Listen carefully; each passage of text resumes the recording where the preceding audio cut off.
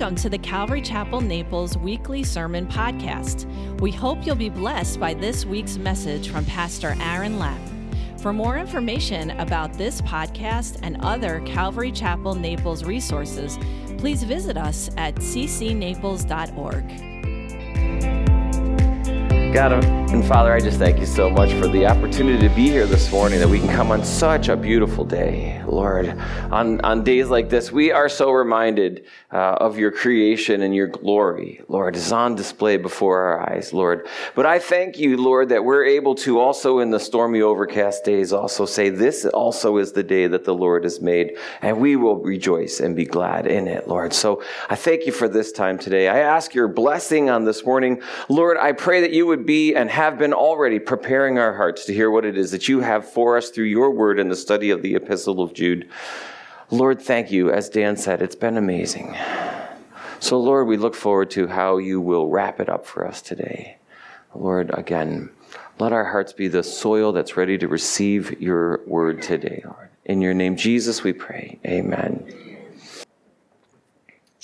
There once was this mature couple, Chuck and Sue, who discovered as they were getting older that they were beginning to have memory issues, forgetting things. So they both decided to go and see the doctor. And when they went to the doctor, they did a bunch of tests, and the doctor came back and said, look, you know, you're getting a little older. This is natural, but maybe what will help is write things down. If you write some things down, it will help you to remember the things that you need to remember, especially the important things. So they were like, okay. And secretly, each one thought that was for the other one. That was Chuck thought it was for Sue, and Sue thought it was for Chuck. And so they went home. And that night they were watching television, and Chuck stood up and he says, you know what, I'm going to get some ice cream. Do you want some ice cream? And Sue said, sure, I'd love some vanilla if you have it. And so he stands up and she goes, maybe you ought to write that down.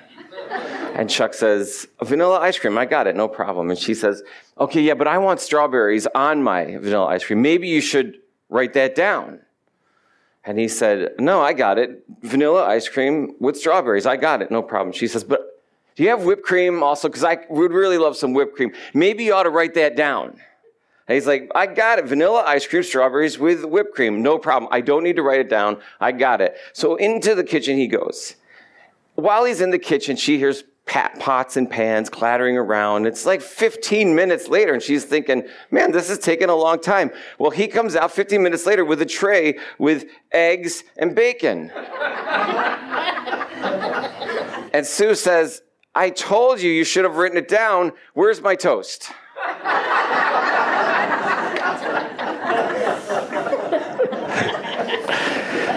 Sometimes, as we get older, we forget things. Have you ever walked into a room and then not remembered why you went into that room? And you're like, you walk in very determined and you're like, the bathroom is the only room that never happens to me in. There are clues. But as we get older, we become more susceptible to forget things, even really important things. As a Christian, can happen to us also. As we get older or more mature in our faith and our walk with the Lord, we can begin to forget sometimes some important truths.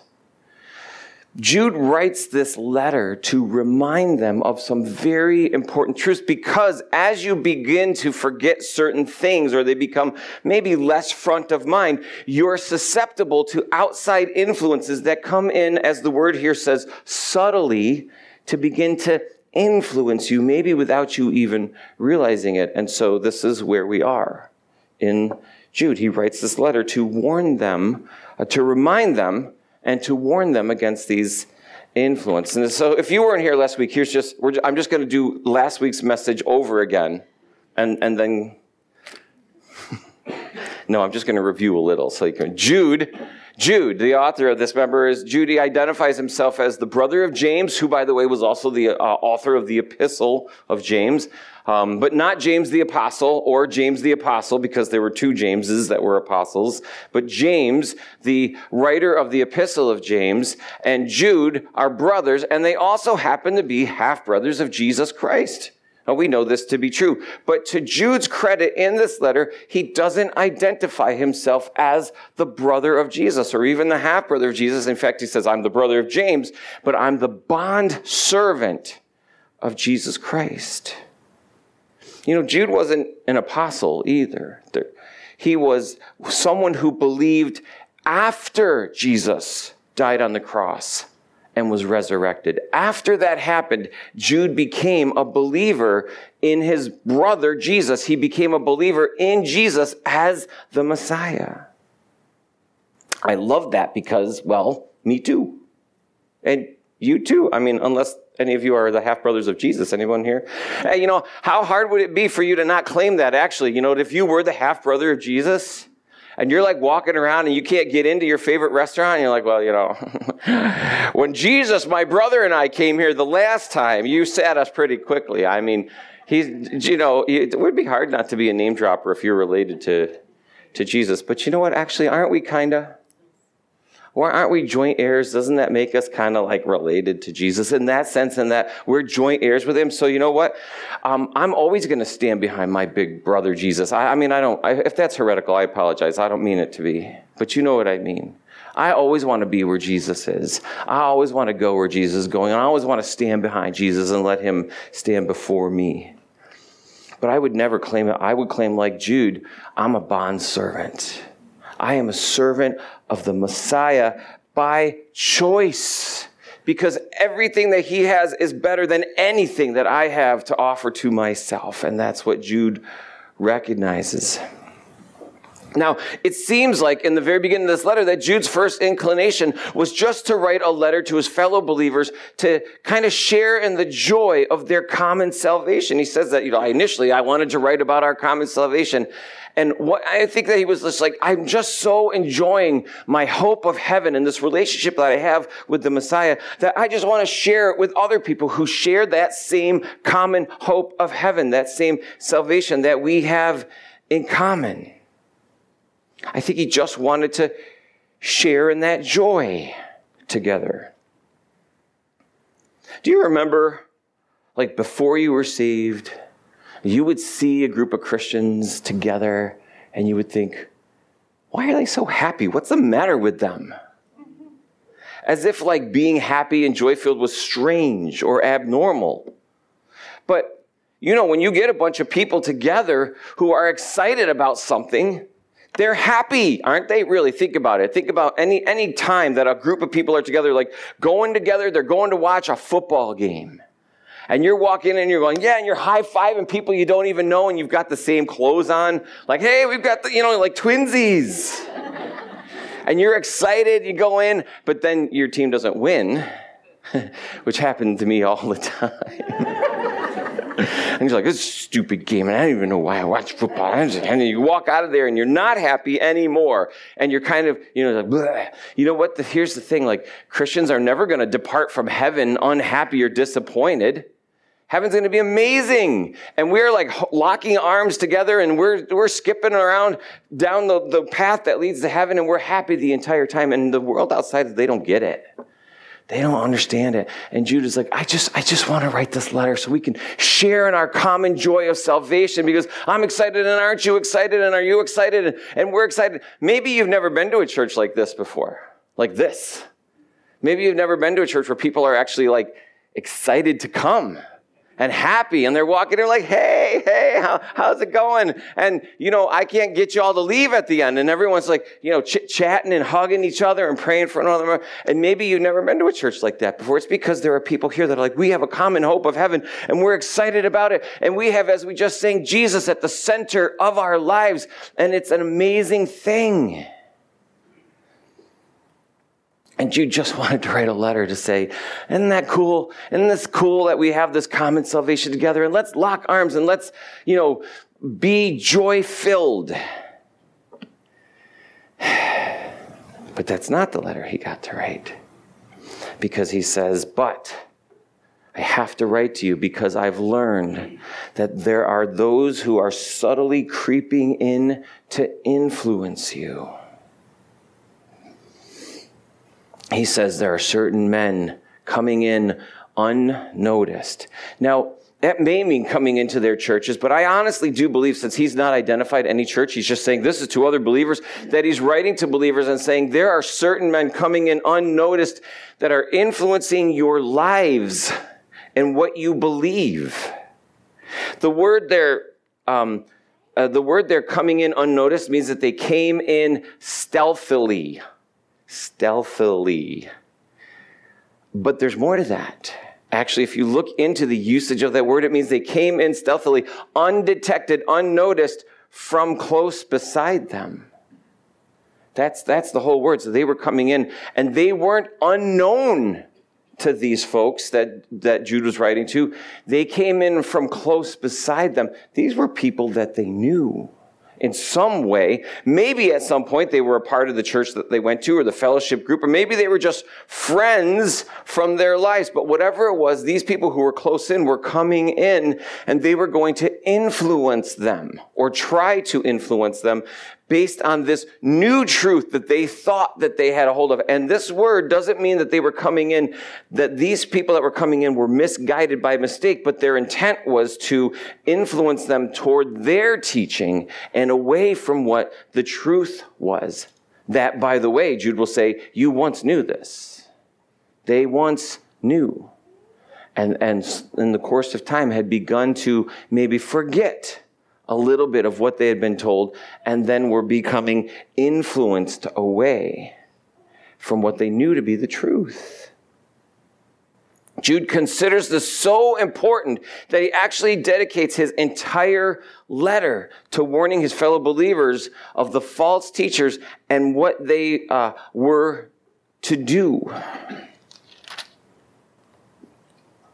Why are false teachers and false teachings so dangerous? Someone looked ahead. It's because in this case in Jude, and in today's time now especially, they're subtle. It's subtle. It usually includes some truth, which it can make it hard to know that it's false. You might say, well, that sounds like something I've heard in church before. Wasn't that in the Bible someplace? Godliness is next to cleanliness. I don't even know it. Does that not it?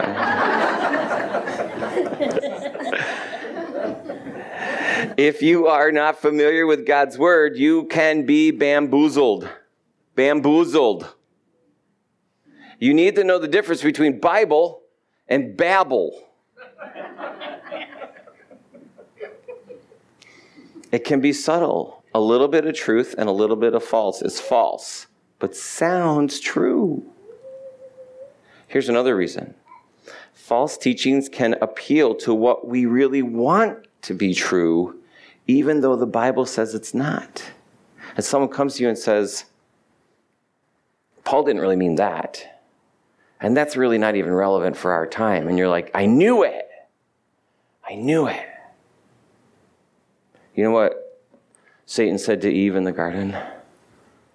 Did God really say that if you ate this fruit, you would die?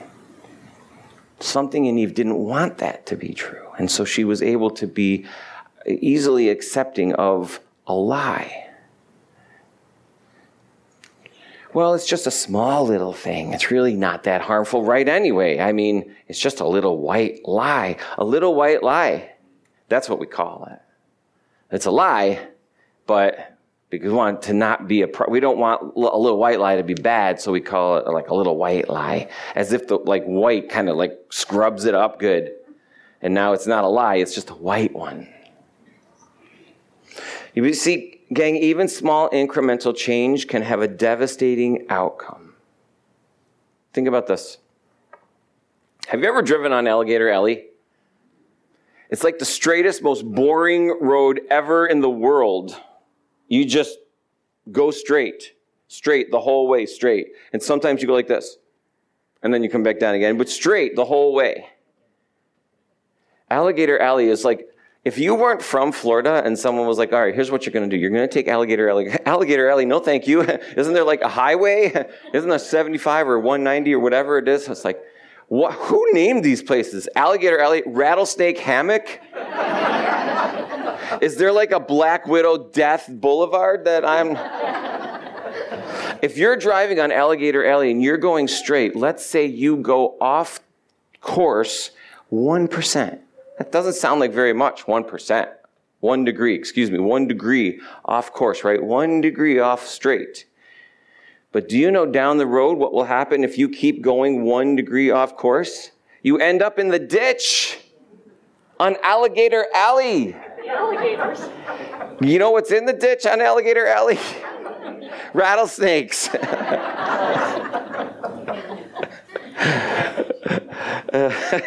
I know. Do you just imagine on Rattlesnake Hammock, just the rattlesnakes sitting there and there's like, just like, their feet up?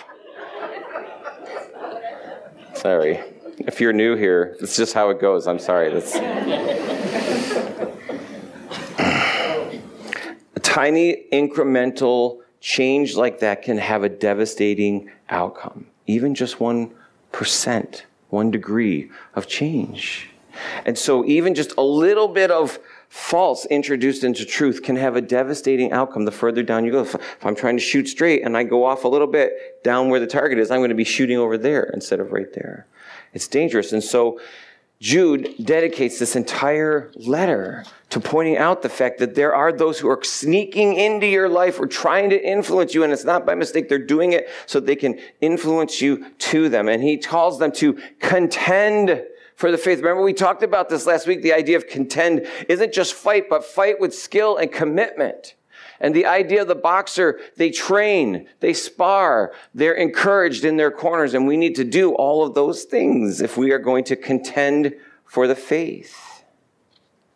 He gave them 3 examples of people throughout their own history that they would know who had rejected the authority of God, rebelled, and exalted themselves into the position of authority, and it went bad for all of them. The Egyptians, he says, and the angels who left their domain, the ones the original plan that God had for them, they left, and Sodom and Gomorrah. All of these 3 examples he gives to them. And then in verse 8, he says, likewise also these dreamers, and it's a very kind English word that Jude uses, these dreamers are just like, these starry-eyed, they're kind of out of it. They're not no, the word these dreamers here, it is a word that says someone who has a desire that's opposing to the word of God, that they expect God to bless anyway. It's like, you know what? I know this doesn't line up with what the word says, but God loves me so much, it's just going to be okay with him. And he'll bless me anyway. We see that all the time. All the time. But then it says that they defile the flesh and they reject authority. That's not talking about the authority of church leaders. That's talking about the authority, God. God in the place of authority. They're saying they are rejecting the authority of God and saying, no, it's not God who's over me. It's me who's over me. And it should be, and it will be okay for me to make any decision I want to make. You know what? And he'll be fine with it. And what you're doing is you're taking God off the throne and you're placing him somewhere down here and you're good with it, right? God, you're good with this. And you're placing yourself. They're placing themselves in the a place of authority. Now, this week, as I was in my regular devotional time, I came across this verse, and it made me think about this. Psalm 112, verse 1. Jot that down and look it up later, but I'll read it to you right now. It says, "Praise the Lord!" Exclamation point. That's the first part of the verse. That's a good way to start. Praise the Lord. And then it says, "Blessed is the man who fears the Lord, who delights greatly in his commandments." Blessed, happy is the man who fears. You understand, not is afraid of. Fears means is in awe of, holds in proper perspective, or places God preeminent, recognizes God's authority. Happy is the man who recognizes the authority of God in their life. These false teachers, these subtle influences, have rejected God's authority. That's what Jude says. They've exalted themselves and have placed themselves in a position of authority by saying, God will bless my choices, even if they are opposed to his word. And now they're going out and saying, doesn't that sound right? Doesn't God loves you so much that he wants to bless you? Sounds right. Until they say, it doesn't matter what you do. It doesn't matter what you do. Remember, the Gnostics were teaching the body is spiritual, but the body is physical, and God is spiritual. So there's a separation. So you can live in your physical body however you want. God doesn't care as long as you're spiritually in line with God. And John would say that's ridiculous. That sounds good, though, doesn't it? Doesn't that sound good? It's like, I could live however I want. I could do whatever I want as long as in my mind and in my, heart, I'm thinking, yeah, but I'm in line with God. That actually does sound good, which is why so many people are like, yeah, I want that. I want to be able, and you think it's going to be good. You think like, wouldn't that be great if I could live physically however I wanted to? I could be with anybody I wanted to do, and I could literally, drink or smoke or eat whatever I wanted to do, and be and watch and see and listen to whatever I want to do. But as long as I'm like, but in my heart, I'm with God. And God says, you think you want that, but that's not good for you either. Think about it. Who's a parent? Anybody parents? Anyone? Any parents here?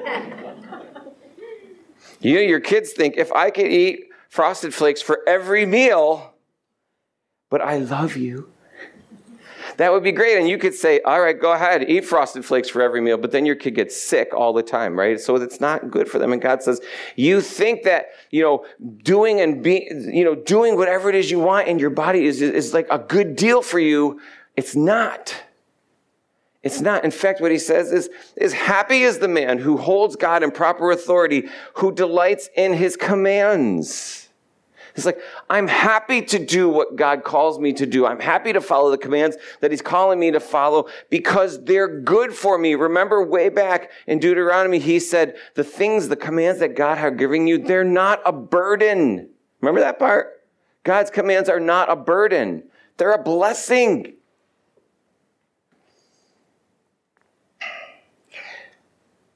Happy is the man who recognizes God's authority in their life. Matthew 28:18. I'm going to turn there. This is right after Jesus is resurrected from the dead.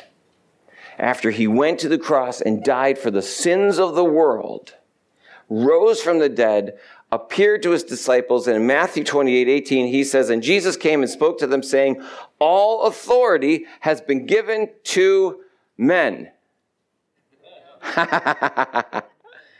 Me, not me. This is Jesus speaking. He says, all authority has been given to me in heaven and on earth. Jesus says, the authority of God is my authority.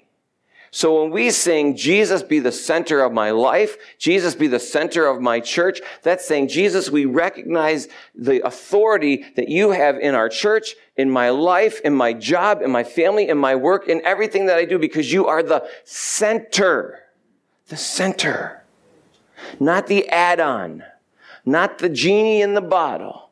The center. My plan is his plan. Understand? He's not a part of my plan. I am a tiny piece of his plan. It is not about you or me. It's about him and his authority in our life. But these false teachers have come in, it says, and they reject authority. Later on, he's going to say in verse 11, woe to them, for they have gone the way of Cain and have run greedily in the error of Balaam for profit and perished in the rebellion of Korah. And I'm not going to rehash those, but we looked at those last week. And Cain, in unbelief, disobedience, empty religion that led to jealousy and murderous rage. And Balaam was so greedy for money that he agreed to curse the people of Israel. And when God wouldn't allow him to curse, he came up with another way for the children of Israel to be led into idolatry and sexual immorality, so he still would get paid. And Korah, who was exalting himself before the people, putting himself in a place of authority that was contrary to what God had already decided, and was swallowed up by the earth.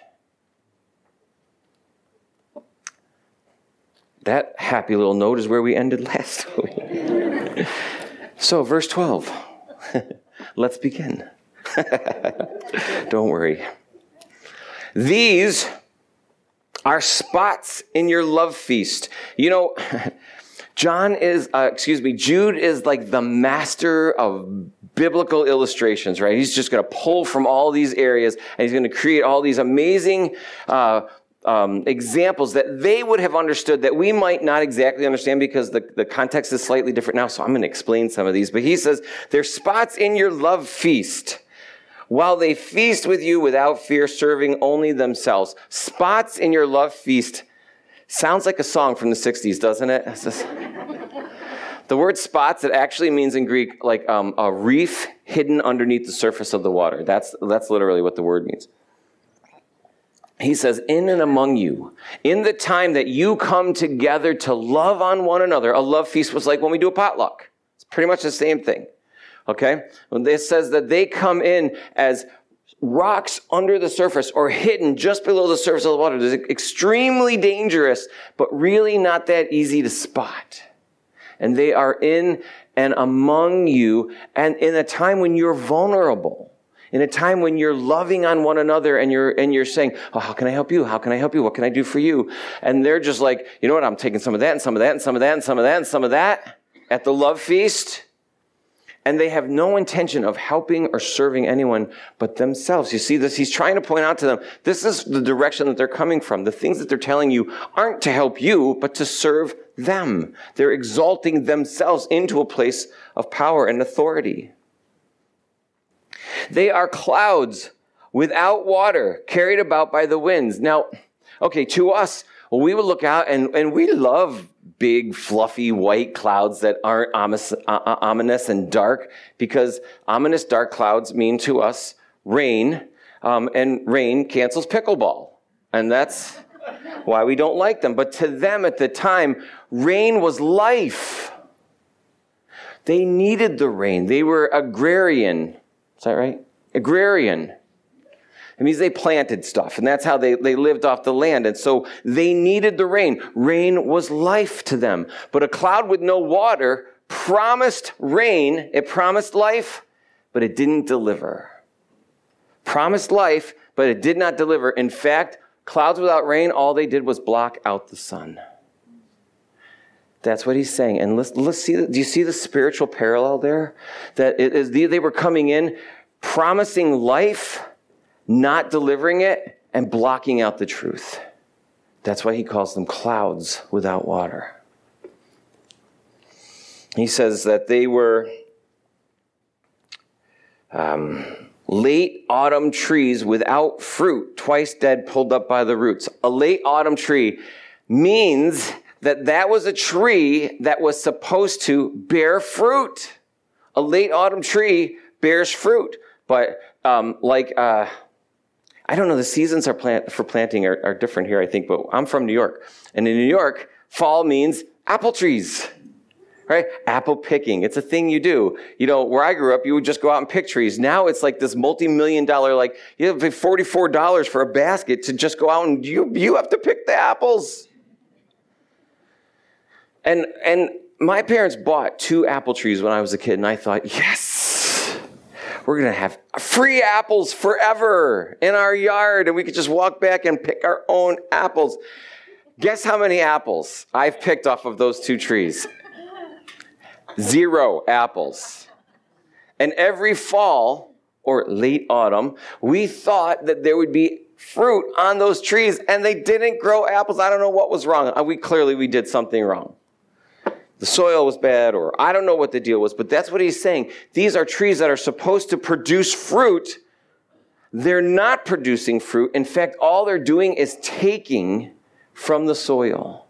You see, you're going to see the same imagery all the way through with these different examples. Clouds that promise life, promise water, but don't deliver, but block out the sun. Late autumn trees, they don't produce any fruit. In fact, all they do is take from the soil. They don't produce, they don't give, they only take. Then he's going to say, verse 13, it says, raging waves of the sea.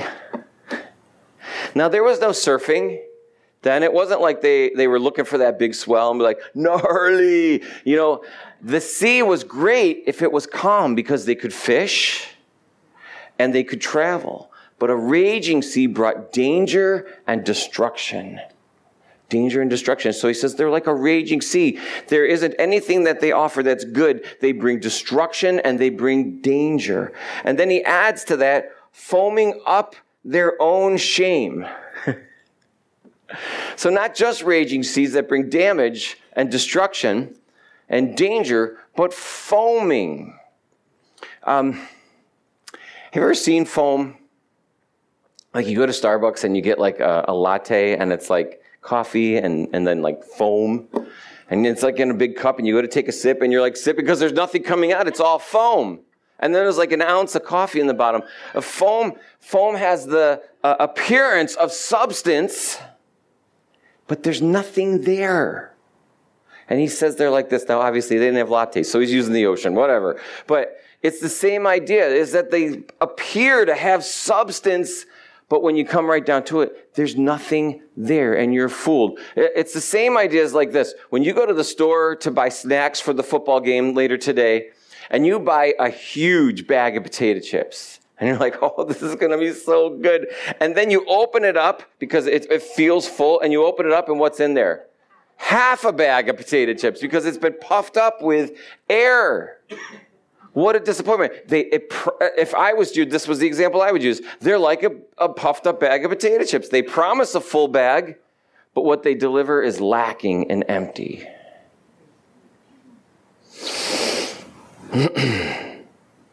His last example here even, they're like wandering stars from whom is reserved the blackness and darkness forever.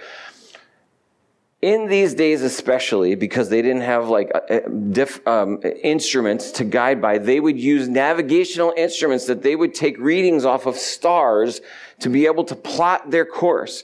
But a wandering star, like what he's saying is like maybe like a shooting star, if you got your sextant up and you're up trying to take a reading off of a wandering star, a star that doesn't stay still, then whatever reading you take at that moment is going to send you off in the wrong direction.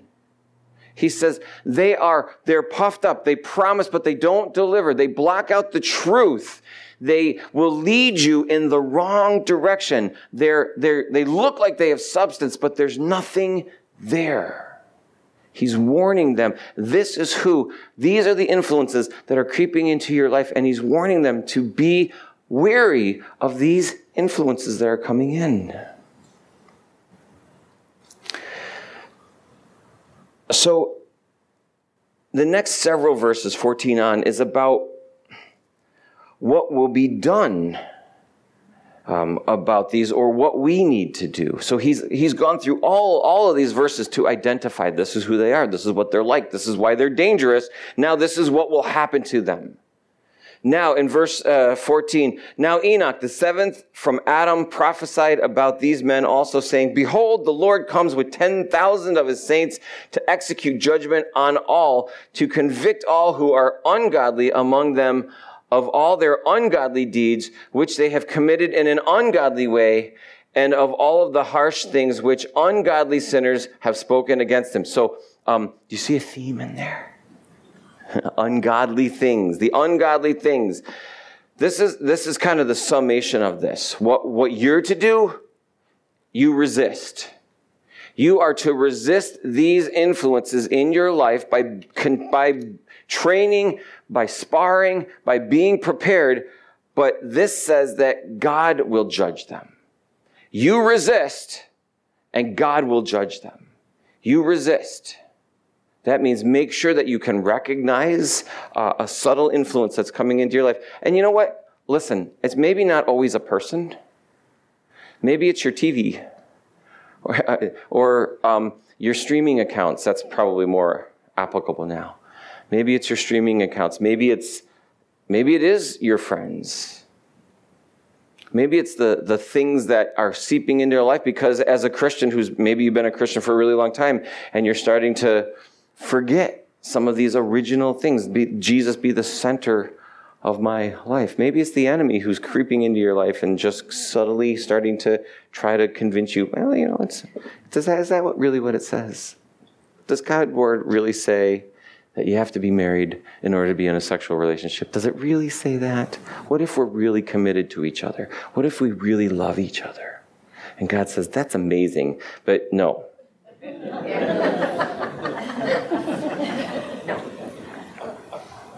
And then he gives you a hug. I imagine that's what he does. But he says, no. You can't be influenced by these things. In verse 16 it says, these are grumblers, complainers, walking according to their own lusts, and they mouth great swelling words, flattering people to gain advantage. You see what he's saying right there? He's saying they are telling you what it is that you want to hear in order to draw you away. And what you want to hear may not be and likely isn't the best thing for you. That's why it's dangerous. But you, beloved, remember the words which were spoken before the apostles of our Lord Jesus Christ, how they told you that there would be mockers in the last time who would walk according to their own godly lusts. These are the sensual persons who cause division, not having the Spirit. He says, you know what? You were told that this was going to happen by the apostles. They said there are going to be some who come in that try to sway you away from the truth, and they're going to be subtle. And Jude says, and it's happening right now to them, and he's saying to us, it's happening right now to us as well. They're here. They're around us. Maybe there's somebody here today. No, I'm not accusing anyone here. Obviously, no one in this church is going to subtly sway you away. You know why? Actually, it occurs to me why we don't see that happen very often, if ever, here. Because we go line by line through the Word of God.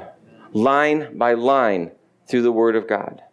So if I'm off, you can come and say, well, you skipped this whole section that talks about this really hard truth, because I don't do that. You all know there have been some very awkward passages that we've had to go through on Family Church Day.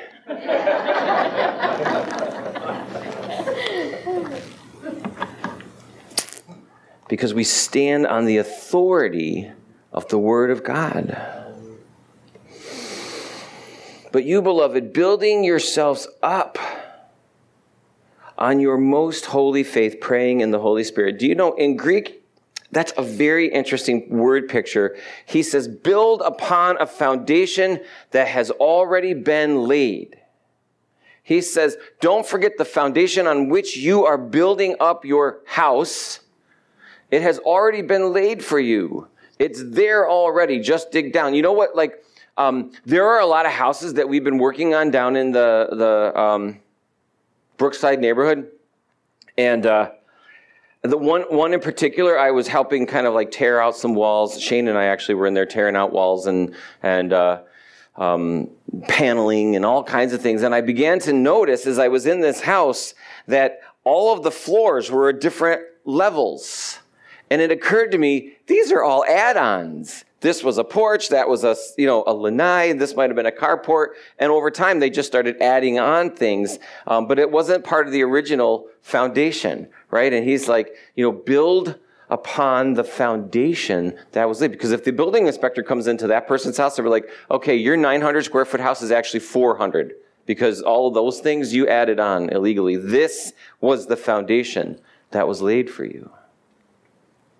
He says, build upon the foundation that was already laid, keeping yourself in the love of God. Keeping yourself in the love of God. You might say, well, that's scary. I mean, can God take his love from me? And actually, God says, no, I don't take my love from you. This is saying you stay in the place of the love of God. Chuck Smith used to say this: stay under the spout where the blessings come out. Right? If you imagine a big spout like this and the big drips of water are God's blessings, just stay under that spot. Stay in that spot. Another example I heard that I kind of like was the idea of the prodigal son. The father loved his son when he was there. The son kind of rebelled against him, took his money and went off and lived a lascivious lifestyle. But finally, coming back to his senses, came back and said, you know what? I'll come back to my father and I'll just be as one of the servants. And he came back, and then when he was afar off, the father who had been watching for him ran to him, which older men didn't do at that time, by the way, hiked up his skirt and went running off, hugged him up. I mean, that kid must have stunk bad as well, living with the pigs.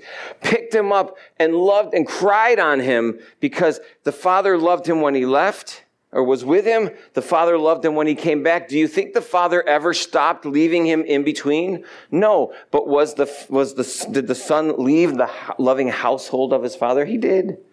Jude says, just stay in the household of your father. Stay in the love of the Father. That is the best place to be. Looking for the mercy of Lord Jesus Christ unto eternal life. And some have, on some have compassion, making a distinction, but others save with fear, pulling them out of the fire of hell, hating even the garment defiled by flesh. I happen to believe that Jude here isn't talking about these subtle false influencers, but now is talking about those who now you also are going to be sharing where they're talking. And the way I wrote it is, some people that you speak to will need to know the truth of heaven. Some people you speak to will actually need to know the truth of hell. Some are going to be influenced by the truth of heaven. Some are going to need to be influenced by the truth of hell. I'll give you an example.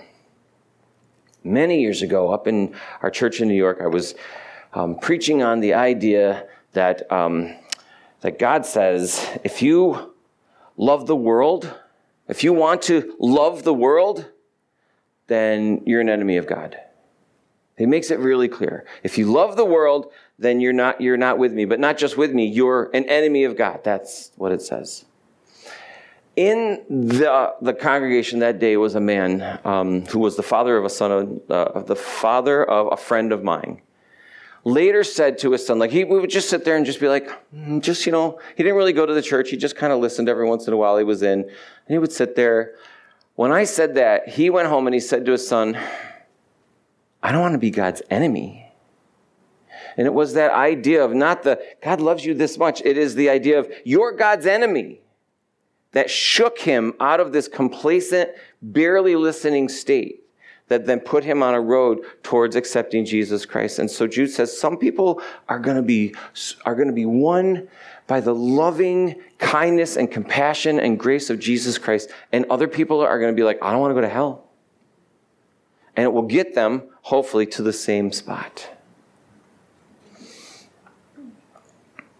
Verse 24 and 25.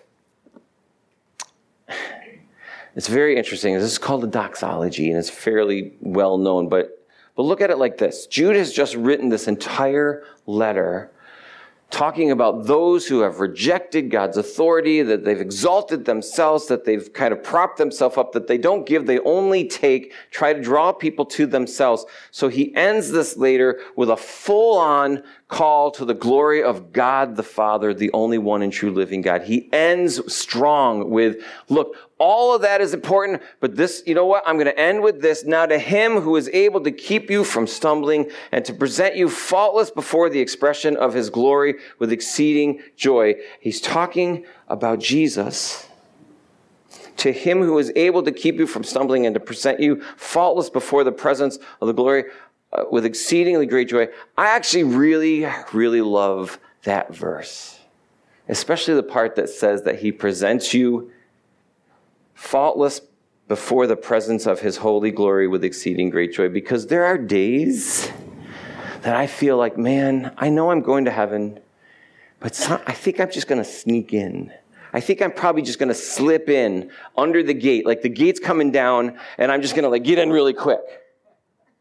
And that Jesus is going to look over and he's like, all right, fine, you're in, but you stay over there. And we're going to have the wedding feast over here, and I'll make up a doggy bag for you. You can eat it in the kitchen with the servants. Like I'm going to come in and I'm going to, smell too much like the world that he's going to be like, all right, fine, you're in, but whatever. Just think you're lucky stars.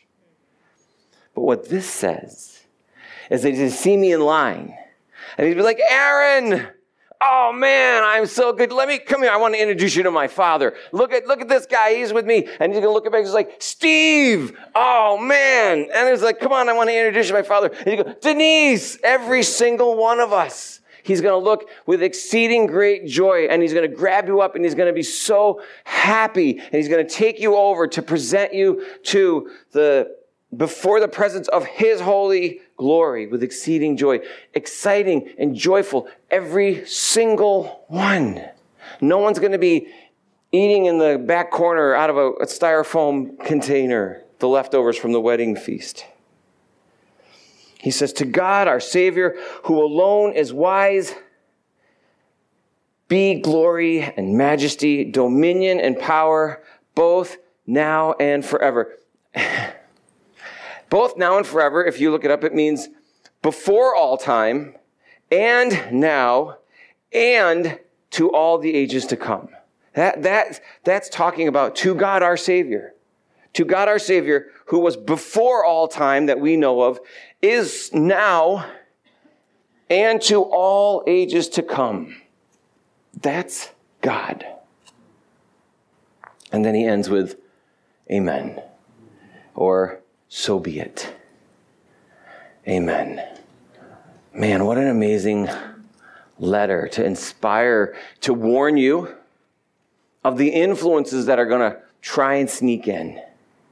Probably from someone or something close to you, to try and pull you away with no good intention. Remember, their intention isn't to say, oh, I've got it all figured out. It says that they're there to serve themselves, to draw people to themselves, to exalt themselves and put themselves in power and authority over you, to which there is actually only one person in authority over you, and that is God, the only wise, the only one who is wise.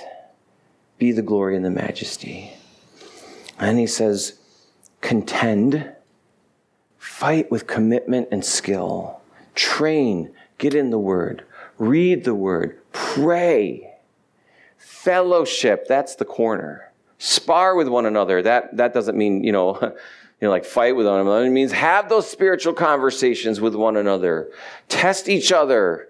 There are a couple of guys here that I'm in a regular conversation like, what do you think about this? Well, I read this, but what's your source for that? And we just go back and forth and we talk and we sharpen one another. As iron sharpens iron, the word says.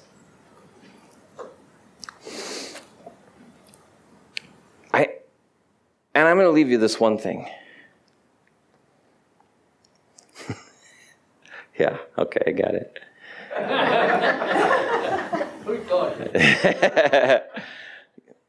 There once was this man who ended up stranded on a desert island. For years, he was there all by himself. And one day, a passing ship comes by and they see his signal fire. So they send a boat over and he runs out to meet them on the beach. He's like, I'm so happy that you're here. Finally, somebody has come, but I've been here for so long. Come with me and see my house when I gather up my things. And so the whole team comes with him and he's like, oh, this is the house that I built. And here's over here, I dug a well and I've got, this orchard that I built over here. And he goes, and look at over here, look at this building. This is my church. I built this so that I could come and worship. This is my church. And they're like, wow, this is really great. And then over there, they see another kind of dilapidated structure. And they go, oh, what's that? And he goes, that's the church I used to go to. And I say that because he left that church likely because he wasn't getting what he thought he needed from that church. They weren't serving him in the way that he wanted to be served. So many people will leave one church to another because they'll say, well, they're not serving me the way I need to be served. And what this says is, are you serving in that church? It's not about what you're getting from it. You've already got salvation. If God did nothing else for you but to save your soul, that would be enough. but he's provided you with an amazing body of believers who can hold you up and help sharpen each other. And now he says, and serve in that body. Don't be served. And we are, in the course of being here, served by one another.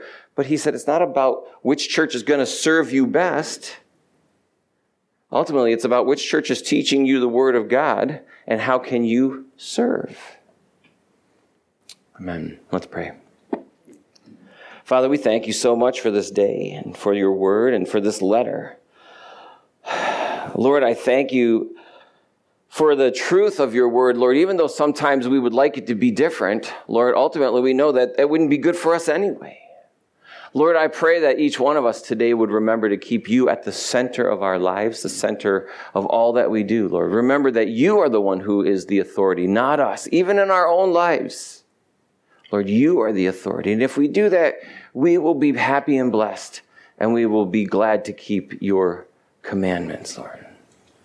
I thank you, Jesus, so much for this beautiful day and for this body who comes together excited to hear from you, Lord, each and every week, to sing praises to you, Lord, to pray to you, Lord, and to serve. Thank you, Jesus. I pray this in your name today. Amen. Amen.